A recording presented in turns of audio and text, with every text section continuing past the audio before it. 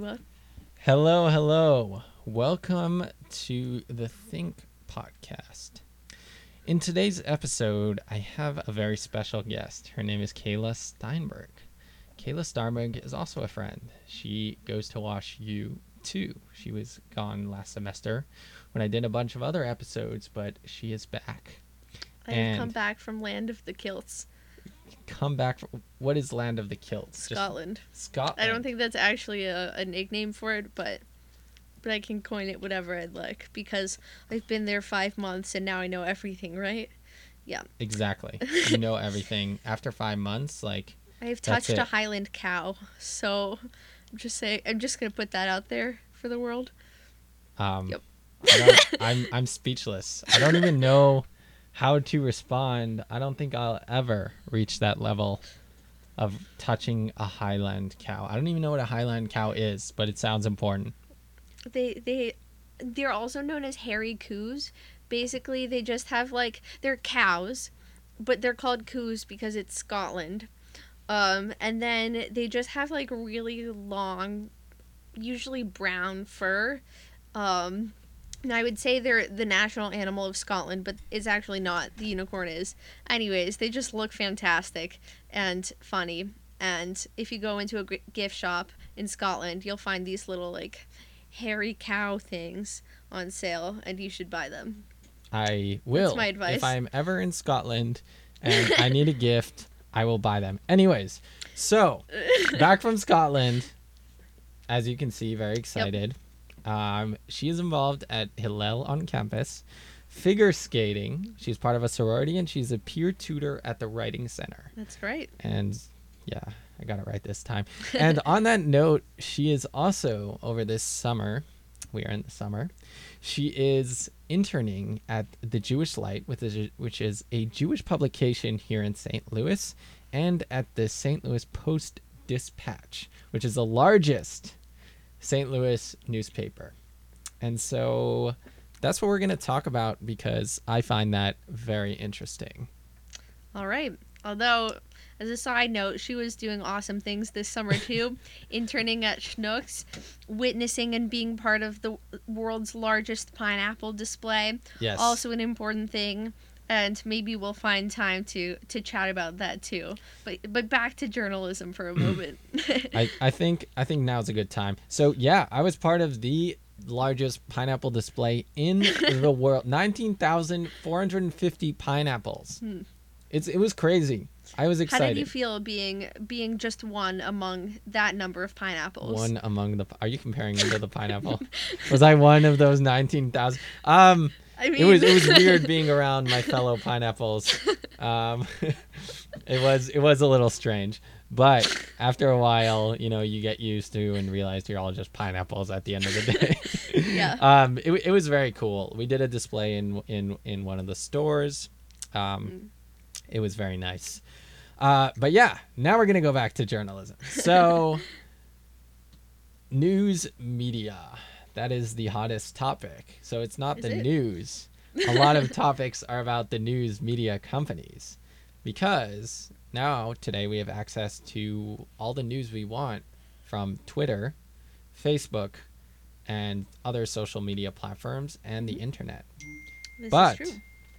You work at a print news media company, which I think is even more interesting. And the reason I find that interesting is because there is this sentiment that news media is dying in the print format, right? If you have it available way easier on the internet or on Twitter even at a lot faster pace, what do you think is happening? What is their conversations at your newspapers about it, or even your personal opinion?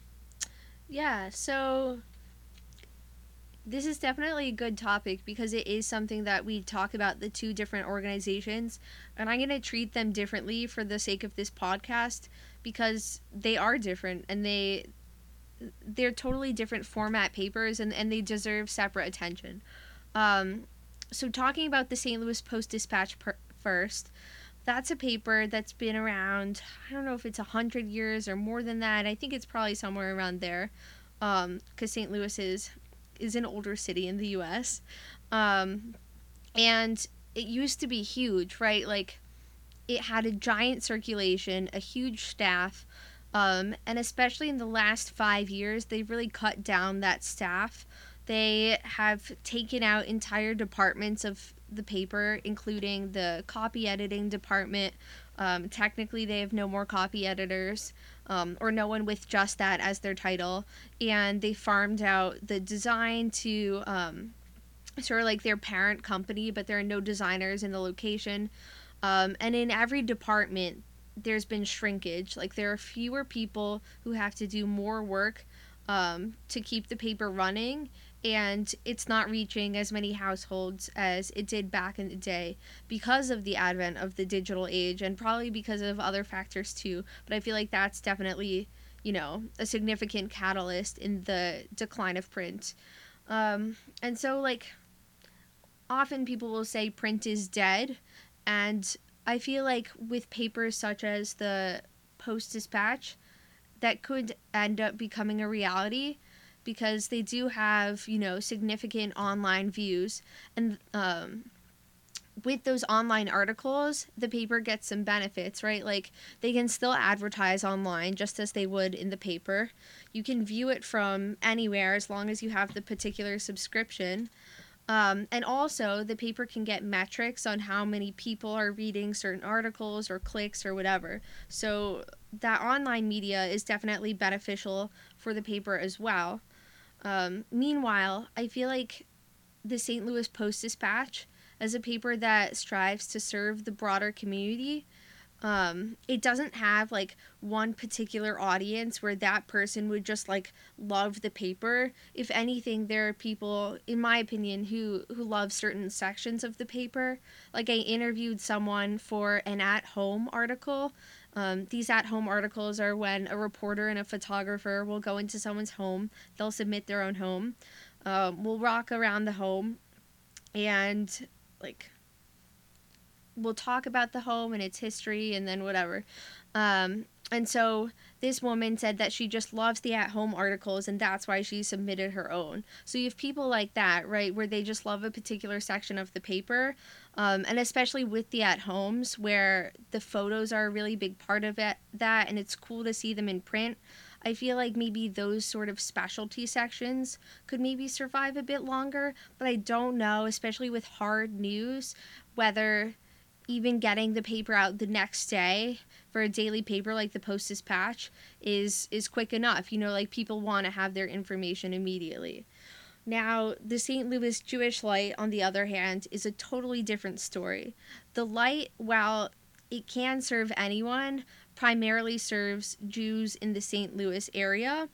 And I think because it's serving one specific community, there's a lot closer connection between the readers of the paper and the people working for the paper, right? Like, oftentimes someone will know who they're writing the story about. It's not really the case where, like, people you talk to are total strangers. And even if it is someone you don't know, like, there's probably just one or two links between the two of you. And so I think because it's sort of a paper that serves a particular community, it's valued a lot more by its specific audience. And the Light actually switched to a free paper model in the last year, I think. And because of that, it's been getting more and more subscriptions because people can receive the paper for free. It's also, I don't know the exact business model or link, but it's underneath the Jewish Federation. There's some sort of link between that, and that's how it's able to survive, as well as through donations. And so it's just like an entirely different business model where you're not relying on people to pay for the print paper, and so people are more willing to get it, and it feels like you're getting the paper from other members of your community, and you're seeing other members of your community in the paper, probably a lot of them whom you know, and so it's just an entirely different thing. And so I realize this is a very long-winded answer, but I feel like these specialty papers are probably going to survive a lot longer than the daily papers. And so I guess that's sort of my perspective on what it takes to be a successful print paper now and in the near future. But what do you think, Sheila? I think you hit on multiple points. Is that the large, kind of citywide, the Post Dispatch is more mainstream, and therefore it doesn't reach as many audiences because mainstream media is a lot more available, Mm-hmm. and therefore there are specific segments, the niche segments, that will reach certain people, whereas the Jewish Light is more of articles you can't really get anywhere else for the Exactly. most part. And therefore it's a lot more relevant. It's a lot closer to the people, and therefore there's a lot more likelihood that it'll survive longer. Yeah. And Um, I think that there is a point to that. I think eventually it will all wind down a little bit more or find other models on the internet. Uh, that's what I predict, but I think it will be more of a very, very niche thing where you get the paper as more of like a tribute to history rather than actually getting the news. oh, interesting. So like you're getting it as like, this is like historically, how people got the paper. It kind of will be like a lifestyle choice. So it'll be like maybe hipsters will start getting paper, or like there will be a specific segment of people Mm. that will just like getting papers as part of their lifestyle, and they'll Mm. have that coffee with the paper incorporated into their, like, I guess I don't know if it's like personal brand, but like their whole, yeah, part of their lifestyle. Do you think that we'll move to an even more paperless world? Like right now, we can sign forms electronically. I can just like put in my Kayla Steinberg signature and send off a form without having to print it and go through all of that hassle. And of course, there are also environmental concerns with paper. Um, so yeah, do you think that that will keep happening more and more, and that declining print papers will be a part of that? Yeah, I think that's like gonna be evident. But I mean, there's a, a larger question here about, will the culture around paper decline? Because paper itself, yes, signing documents, yes, for sure. You now that you sign documents without paper, you don't really need paper. But for like cultural things like newspapers surrounding, there is something about paper, like books, print books. I Right. don't think print books will necessarily die out in the near future, just because you can get them digitally, because there is a cultural element to it versus like signing documents. Still probably very, very large, contracts or very important high level big deals or whatever, you're signing on. You probably will still need some sort of paper signature, I So feel like. do you sort of feel like paper will be a specialty item? Like if something is printed out, that means it's like worth something extra because they took the time to make a copy that you can hold in your hand. Yeah, I think so. And I think what you'll see is maybe, and this may be interesting, like businesses come out with like very high quality paper. I heard a Mm. weird thing about like hemp paper being like Oh. incredibly stronger and like more durable. So it won't just be like how, because right now what happens is the cheapest paper you can get is the best, right? Because you just want large quantities, you're using it as kind of a commodity. But once it becomes a valuable product, there's going to be like niche kind of paper makers, and then you'll sign it on this very high quality paper, and it will be more valuable, Yeah. um, as is, which I think will be an interesting shift, in kind of how we view paper. And I think we've seen that a lot, kind of in, I think a good example of paper's decline, I think movies would be Hmm. a sort of somewhat example we can draw from, How in the so? sense that, when movies started developing into like, more features and like 3D models, it was kind of a large shift And people were saying like 3D is what's gonna take over 4D. You know, in 10 years we're gonna get 4D, and that never really happened because there was a cultural element to going to the movie theater. And so movie theaters today are not that much different than they were, 20, 30 years ago. Do you think that that's a fair comparison, or would you say, how would you see the decline in paper kind of unfolding? I don't know. I truly haven't considered the cultural aspect of the decline in paper so much in my life. Um, but I think that's definitely a plausible explanation. Um, I also wonder whether, like, we've grown up with paper in that, like, my family would get the newspaper every week or every day even. I forget exactly how much we got the paper.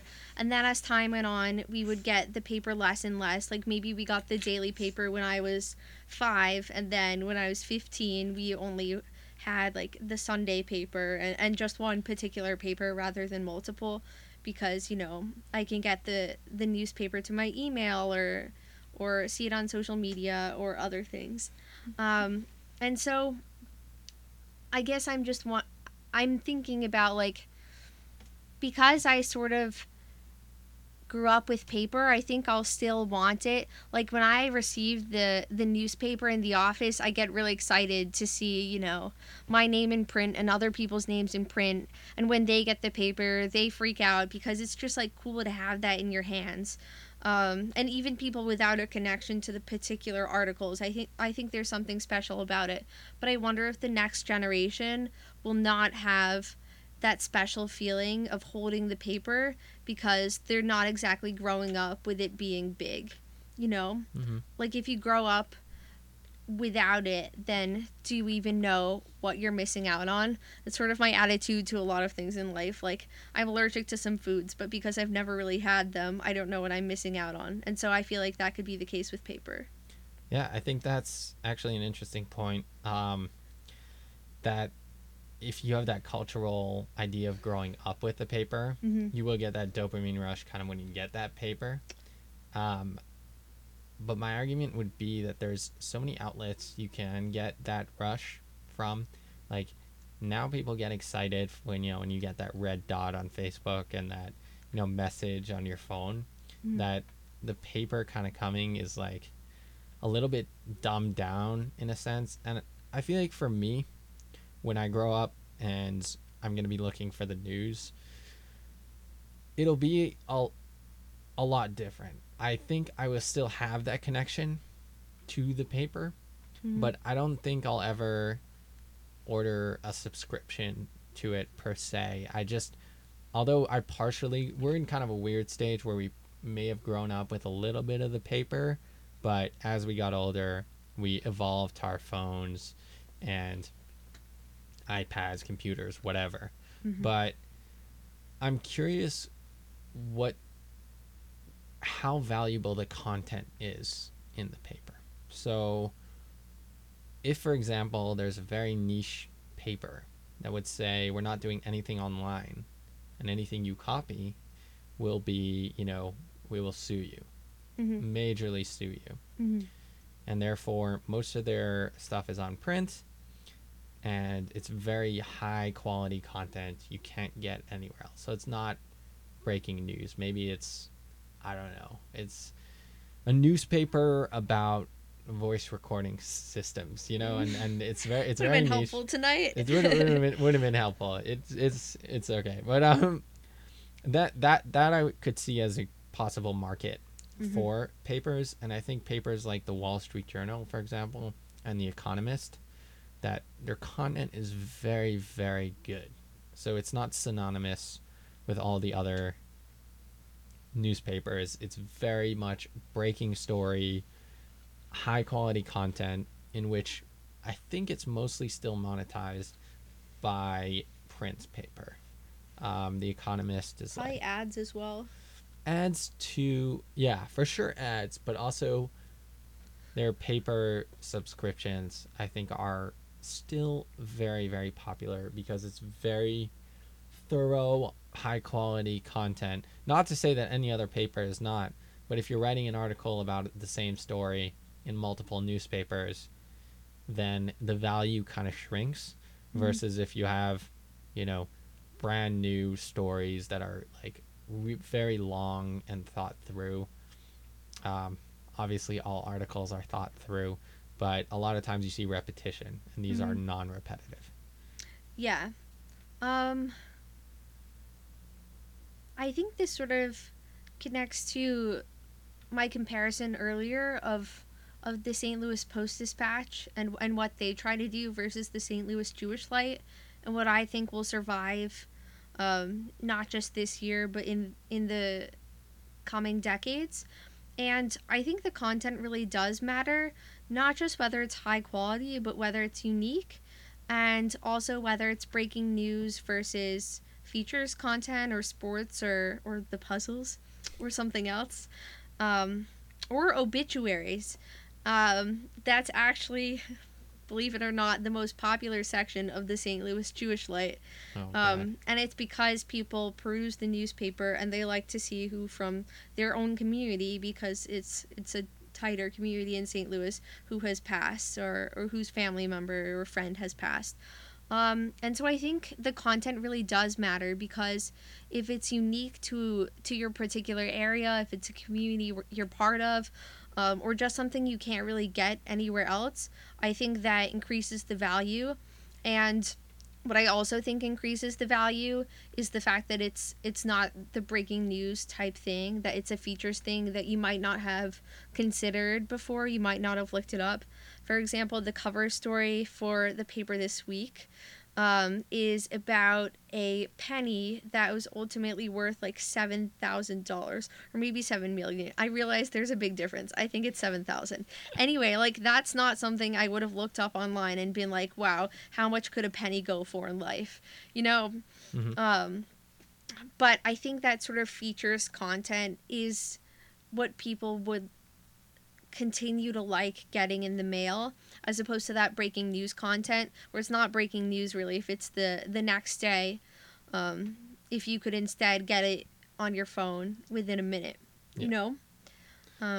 Yeah. I think that's a good point, and I think ultimately what we are saying is, and we're both agreeing, is that the features and the unique content are what are going to drive Yeah. the industry. Yes. So moving on from there, so you personally working in, you know, this field, where do you see, like, do you see yourself ever working in a news media outlet like this, a print paper, in the long term? You're asking the most stressful question right now. There are other stressful questions, but that's up there in my life as a rising senior in college. Um, I went into this summer hoping that I would be able to answer that question. Like, do I want to work for a paper that has print and online? Because there probably aren't that many papers that are just print at this point. And or do I want to work for some other company that has to do with communications or writing or media more broadly? Or do I want to totally pick a different career path, just like do comp sci? No, I wouldn't. Whatever. I'm not going to totally rule it out, but it's probably not my strongest point in life. Yeah. Anyways, I went into the summer hoping that I would be able to answer that question, and I think I'm on the path to answering that. I've just had the best time at my internships. I feel like, especially at the Light, I don't think that paper is dead. I feel like it's very much still alive, that the community does enjoy getting the paper in the mail, and I know that because they'll call the office and they'll say how much they enjoyed reading the article, and they see it first in print. The way the Light works is they want their print advertisers to get the most bang for their buck, and so the paper comes out in print on Thursdays, and then on Fridays the content starts to go up online. And so I can totally get behind that sort of system. I think that pretty much all aspects of the paper process, whether it be like the editorial team with writing the content or the design team and layout, the copy editing, the advertising. I think all of that's really fascinating. And despite cries that print is dead, I think that in some places it really still is alive. At places like the Post Dispatch, also, I've had a really good time. I haven't been able to see them work with other parts of the paper so much in terms of like I mostly deal with people who are writing and not people who are doing design or ads or anything like that. But I could see myself doing this.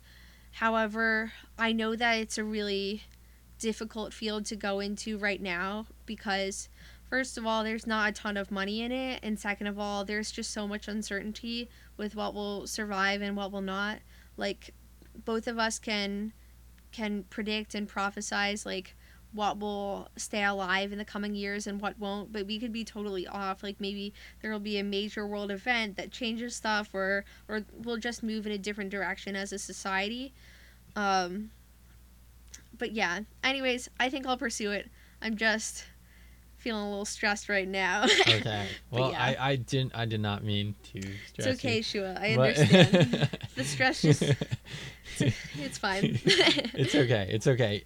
Yeah, and really, what I was touching on and what you kind of moved into was how do you see careers, being inside? How do you see future careers kind of evolving? Hmm. And you spoke to the model, and again, it really goes with the industry, what you'll do in there.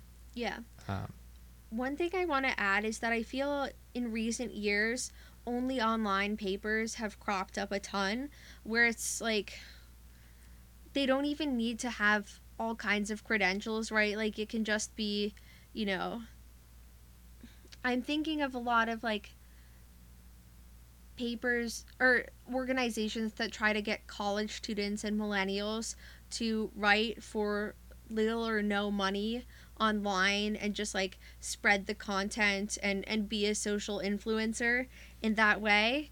And I feel like right now a lot of that content is getting read, and sometimes, often, it's considered clickbait, and there's some backlash against it, of course. And I'm wondering whether we'll sort of continue to trend towards that direction of online content that's not necessarily well researched. It very may well be, right? Like there are a bunch of reputable organizations that just have online content, and then there are a bunch of online organizations that don't have reputable content, and it's not that great. And so I wonder whether will start to criticize that less reputable content more and more, and really start to value like the established papers that have been around for a while more than we did before, um, or at least more than we are at this moment when we're trending towards online.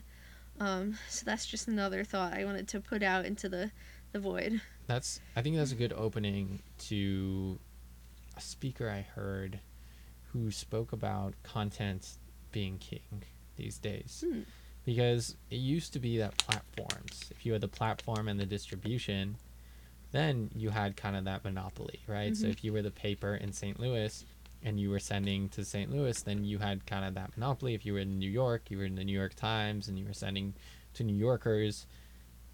Your content didn't matter as much. It was more the news. It didn't matter. Your writing wasn't as important. Right. And I think we see that with movie studios. It used to be that they were the ones publishing all the, bringing out all the best movies and TV shows, and because they had all the, directors, they had all the distribution, they had contracts with all the movie theaters.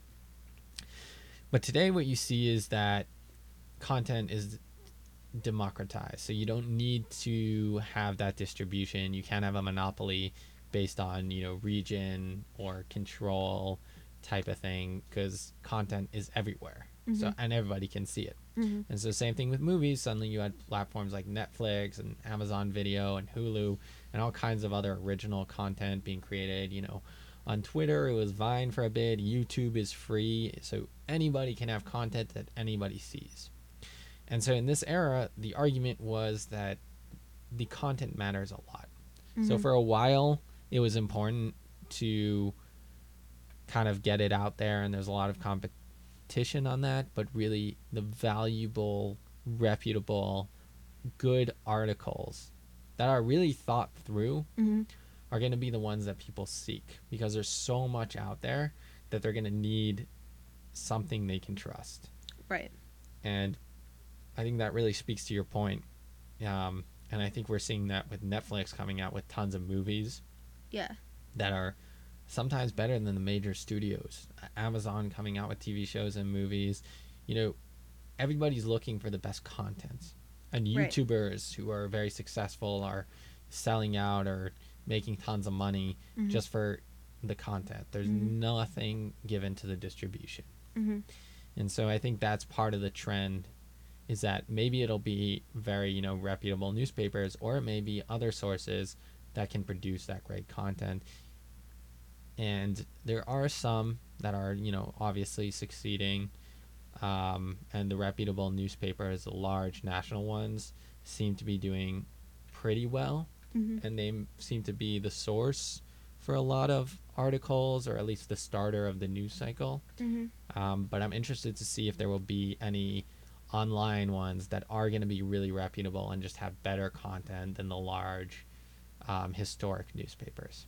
Yeah. I mean, I'm sure there are already are online organizations that have really amazing content, right? Like, is Vox only online, or can you get the paper as well? I'm not I think it's only 100% sure. online, but if I'm wrong, please, podcast listeners, don't judge me too hard.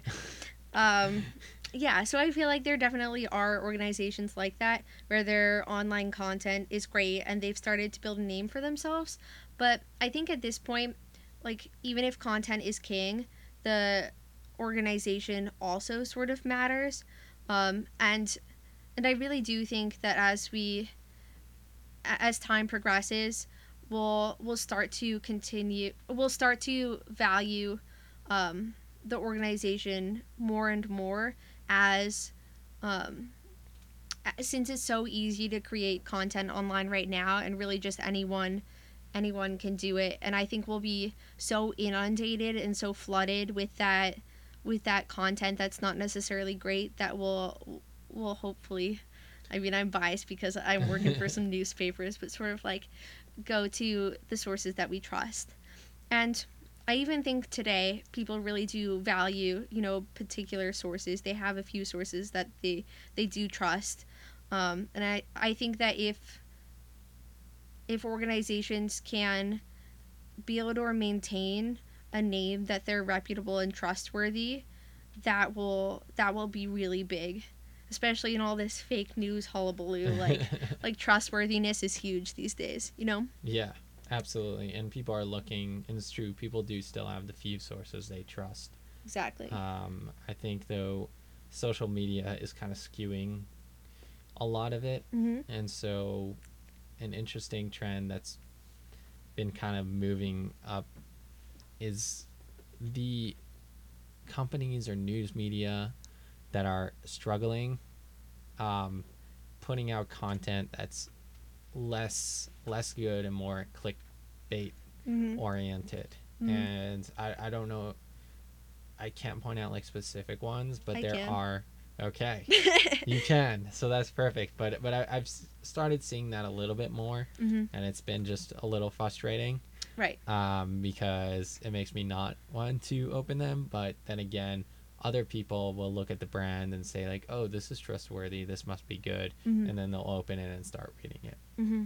Yeah. I feel like I can give a pretty solid example of the sort of content you're talking about, where you wouldn't open it because it seems sort of clickbaity.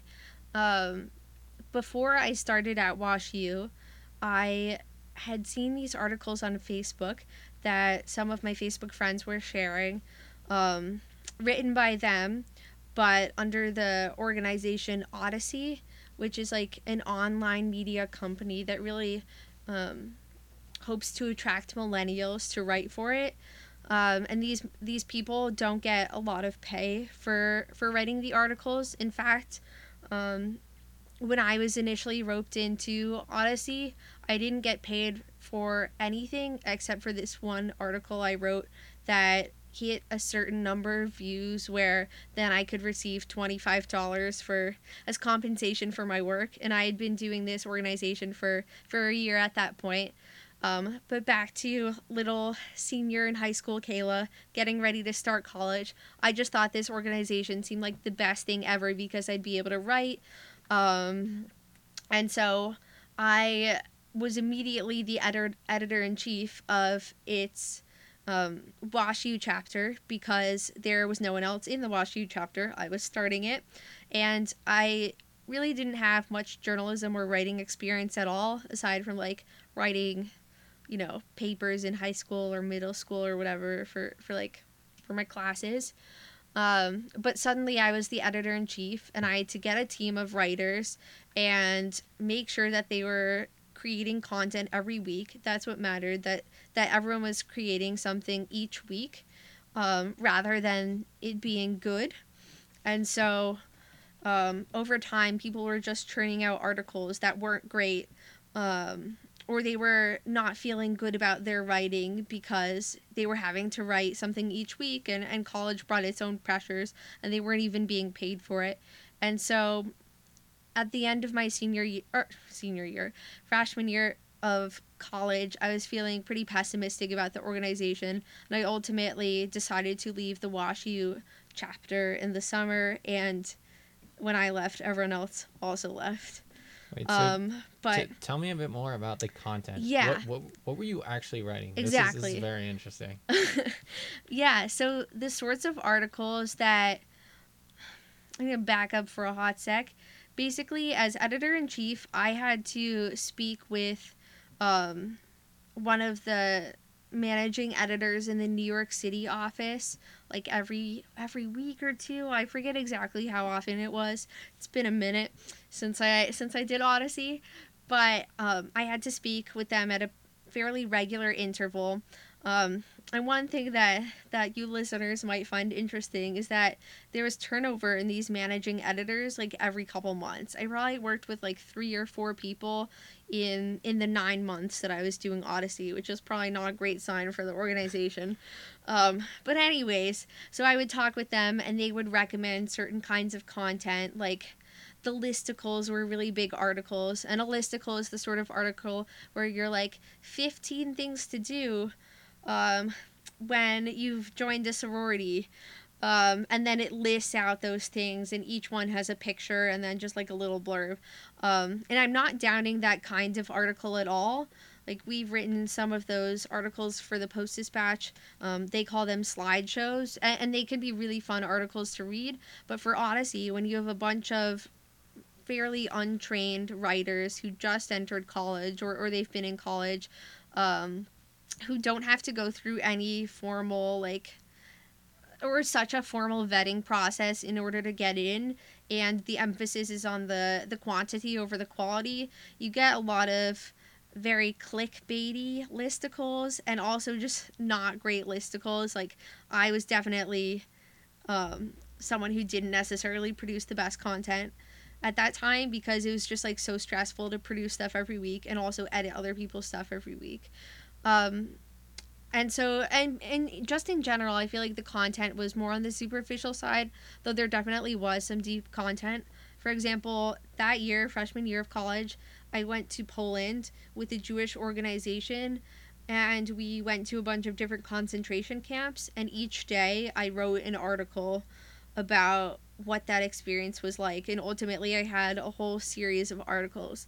And to be honest, they didn't do that well online because, like, why would day 6 of someone's Poland adventure to concentration camps get you to click on the article? It was a very gruesome experience, and I tried to infuse morals into my writing, but ultimately, like, it's not a very clickable headline overall if you've got like a week of this. What was who do they still publish? Is it still in their possession, all the articles you wrote? What do you mean in their possession? Like, do they still have it on their website? It's probably still searchable. Now Okay. I've just like told the world that No, it's whatever. okay. It's okay. I mean, I'm just curious because whether they like take your content and just like keep it forever and then they can like churn it out whenever they want. Okay. Anyways, I'm just like, where do I start? There's a lot of good stuff there. Yeah. So, how did you go about researching these listicles? So, if you were to write an article saying, because I was one of those very in high school, I would click on a lot of listicles and a lot of articles that seemed They're very clickable. they're very clickable and they're very easy to think that they're giving you real content when they're not, which is my same critique of TED Talks. It's easy to get fooled by them, and I can go into Wow. that afterwards. But I feel differently about TED Talks, but that's fine. I'll give you my take on TED Talks real quick. I think a lot of the speakers do have a lot of content, and they're very serious speakers. They've done a lot in their lives, but I think in 10 or 15 minutes, where the goal is not necessarily to transfer the most content, it's to have the best presentation. I feel like, and I think their presentations are just phenomenal. But the actual amount of underlying content, it could be very minimal. So maybe it's like, and I get it that it's ideas we're sharing, and therefore it's one idea, or an idea and a half, or a half-baked idea. I don't know. One of those three. But 3 1/4 cups of ideas. 3 1/4 cups of ideas. It's just some type of amount of idea that is there. I think it really doesn't give you all that much to walk away with. It may give you, a touch or a taste, but I think that's similar to these articles, that they give you a taste. So it could be that they're taking content, because a lot of times, especially in the business newspapers, it's like they give you like touches from like Warren Buffett or like the greatest investor, and it's very like clickbaity, and you click on it, and the underlying stuff of the content is incredibly valuable, and it's just from the smartest people in the world, but they give you such a small taste. It's almost like lazy learning, I feel like. Yeah. I hear what you're saying. Although that's kind of what I like about TED Talks, right? Like they can talk for 20 minutes about an interesting topic, and then I can do research on my own afterwards. I don't feel like so much information is always being thrown at me. I can just like hold on to this one nugget afterwards, and it'll stick with me, and then I can like do my own research if I still think it's like super cool. But I sort of think that TED Talk critique is a bit different from at least the way I critique the articles that I and so many other college students, high school students, whoever are writing for that service clickbait on our internets, on our social media.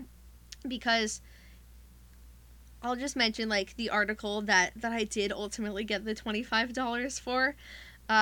It was an article that I wrote right after I'd joined a sorority, and it was like 20 things every sorority girl knows, or something like totally clickbaity like that. Yeah, I think that's exactly what it was, except I'm probably off on the number. And I just brainstormed with my suite mates, because all of us had just joined different sororities. We brainstormed just like things that sorority girls could know, and we didn't even know better because we had just joined sororities.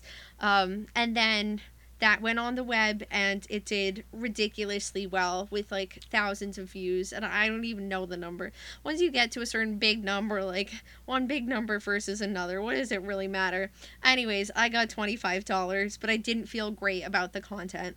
And I feel differently about TED Talks. I feel like I'm learning something good there, and I learned nothing from my own article about sororities. And so, yeah, I realized that I'm throwing a lot at this organization that took me in right as I started college and gave me people to talk to, ultimately about journalism. And I did learn a lot from that experience. And so I just want to say that, like, like it was really impactful for me to have that experience. And I do think that an organization with such crowd appeal has potential like that, with higher quality articles, but just this particular organization wasn't maximizing itself because it was getting people without so much training to churn out articles rather than putting the time and effort into something that would really be high quality. And that also connects to why I think that the reputable papers will ultimately live longer. Yeah. 2 points. All right. Very interesting. The first one is talking about TED Talks as an introduction to a topic. Okay.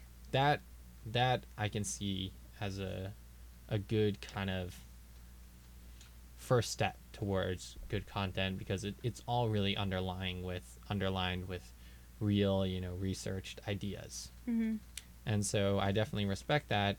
I have a hard time when the idea is boxed in this nice, presentation, and that's all you're getting, because you're really just getting the best effort of presenting this idea, the best sales pitch of the idea, right?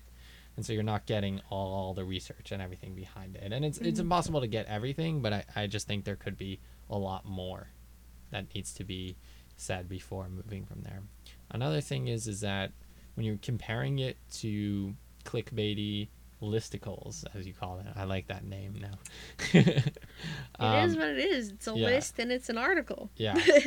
I think that when there is underlying content to the listicle, so if it's 15 quotes that tell you something about, I don't know, motivation from the 15 richest people in the world type of article, I see that a lot in business journals. Right. And so it is quotes from these great people, but there is something behind it. Yeah. There's a lot more to it. You can't get a sentence from the smartest guy in the world. He could be the smartest guy in the world.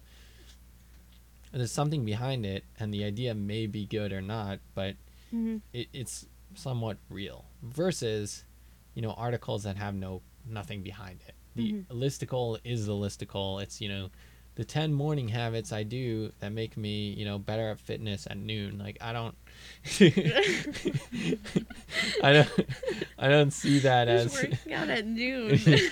Yeah, they're oddly specific all the time.